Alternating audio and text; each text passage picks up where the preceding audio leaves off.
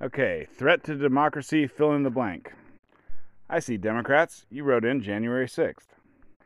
I see Republicans, you said everything's just fine, it's perfect. Coming up on the Anti-Woke Podcast. I learned some more stuff about the Houston gun buyback they did, I don't know, a month ago.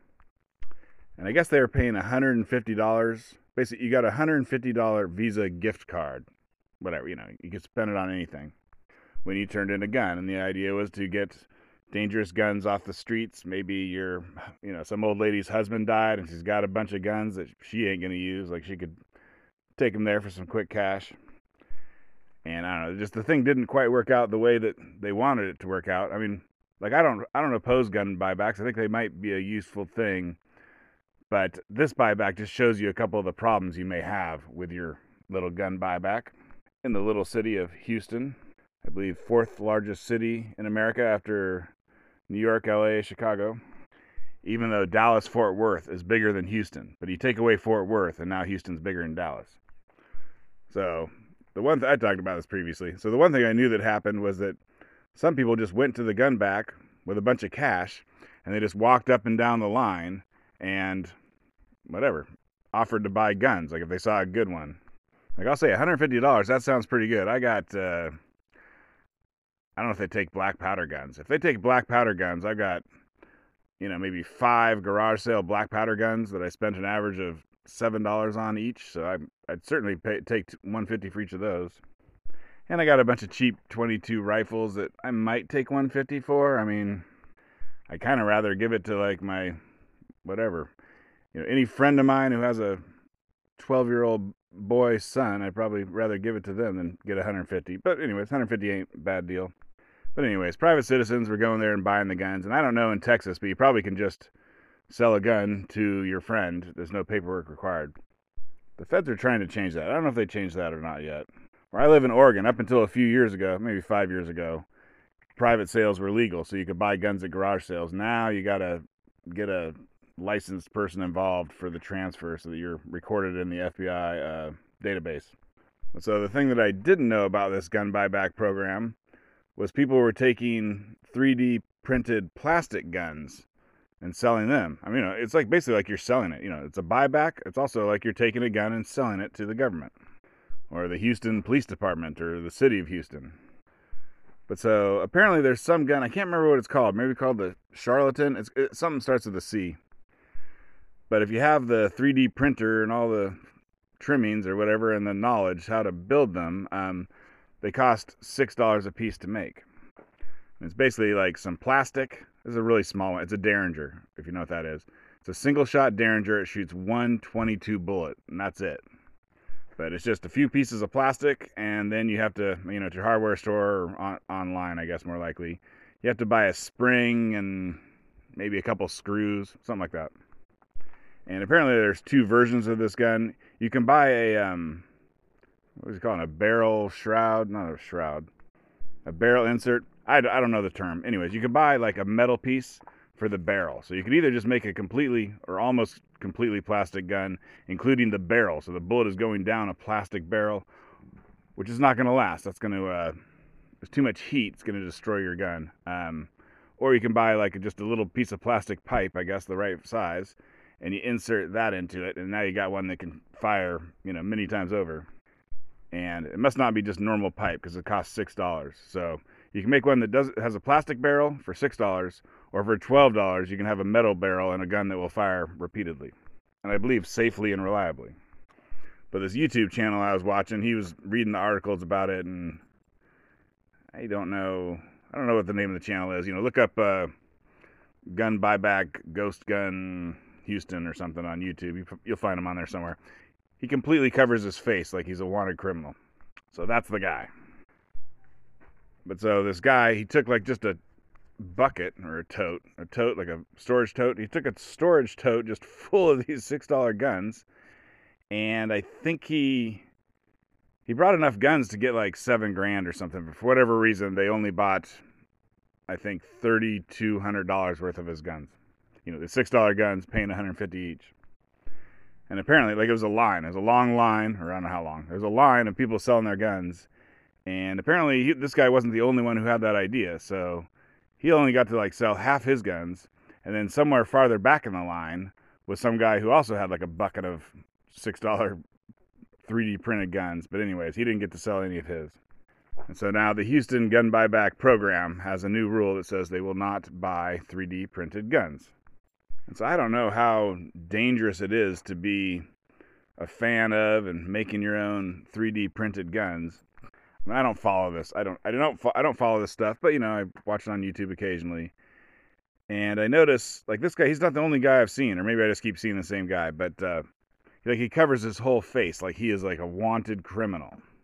And I don't know if that's because he's really worried about some sort of legal ramifications, or if it might be an act for the YouTube viewing audience. Like, wow, this guy's badass. This guy must be badass. He has to cover his entire face. And he had like a balaclava and tinted ski goggles, and I don't know what else. He had even more than that. He had like 3 or 4 things on his head.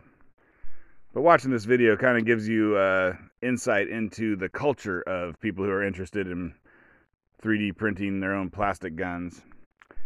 And so I don't know how long they've been calling them this, but they call them ghost guns.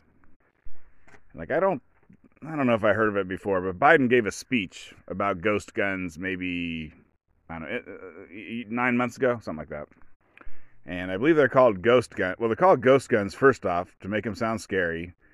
And I think the justification for that is that if you make your own gun, you don't have to put a serial number on it. So it's it's not in any sort of registry or database if you make your own gun. And America is the crazy ass country that lets you make your own guns. But this YouTuber, he kept going. Every time he'd say ghost gun, like, oh, they bought the ghost guns. He'd be like, and remember, the ghost guns are the scariest type of guns that exist. And he's basically making fun of people, but I think if you ask people, if you did a poll of the American public and you're like, what's the scariest gun? And you gave them a list of like AR-15 and ghost gun and then pick some other guns, 22 rifle. I don't know if they'd pick ghost gun as the scariest, but anyways, it sounds scary. It sounds kind of scary. I think people would be a little scared or would say that they're scared. But I guess here's the thought that I had. Like, I don't think this is going to be a total problem for gun buyback programs. First off, you say you don't take 3D printed guns. Okay, that solves it for gun buybacks. But I can imagine if you start 3D printing your own guns, it's going to be fun. Like, that's a fun hobby. And $6 a pop, I mean, that ain't bad. Or, $12. I'm sure pretty soon you're making even fancier one. Like, oh, if $6 gets you this, what does $20 get you? And so I never thought that ghost guns, I guess we're going to keep calling them ghost guns. 3D printed guns, it's too many syllables. Ghost guns, sounds good. But I can just imagine lots of tech people, instead of playing video games, you start making ghost guns. Instead of trying to soup up your car with a hot rod, you make ghost guns. And so I think America, I mean, no one knows, has maybe like 340 million guns. But I think we may be about to have millions and millions and millions of more guns. They're going to be crappy guns that you would, I don't even think would you rob a liquor store with these things? I don't think so. But a 6-year-old could accidentally shoot their 12-year-old, or sorry, a 6-year-old boy could accidentally shoot his 2-year-old sister in the head with them. They can still do that. So something to keep an eye on. Yeah, that makes me think a little more. Like, who wants a $6 ghost gun? Like, if you're a real blood or Crip gangbanger, you got enough money to buy a real gun. I mean, real guns aren't even that expensive. Can you come up with, $300 or splurge $500? Hell yeah, you can. But who can't come up with even $100, but they might want to be a gangster, would be like wannabe gangster kids. Like, you make it for $6, you sell it for $20. Who's in the market for that? Well, that could be like a kid who's like 10 to 12 and is a wannabe gangster. Or another person who would pay $20 for a $6 ghost gun is me. There's a new NBC poll that came out that asked Americans what their number one concern about America today is. And threats to democracy was number one at 24%. And I was listening to Useful Idiots. They're a podcast, but they're also on YouTube. And they're hardcore on the left, and they were talking about this poll.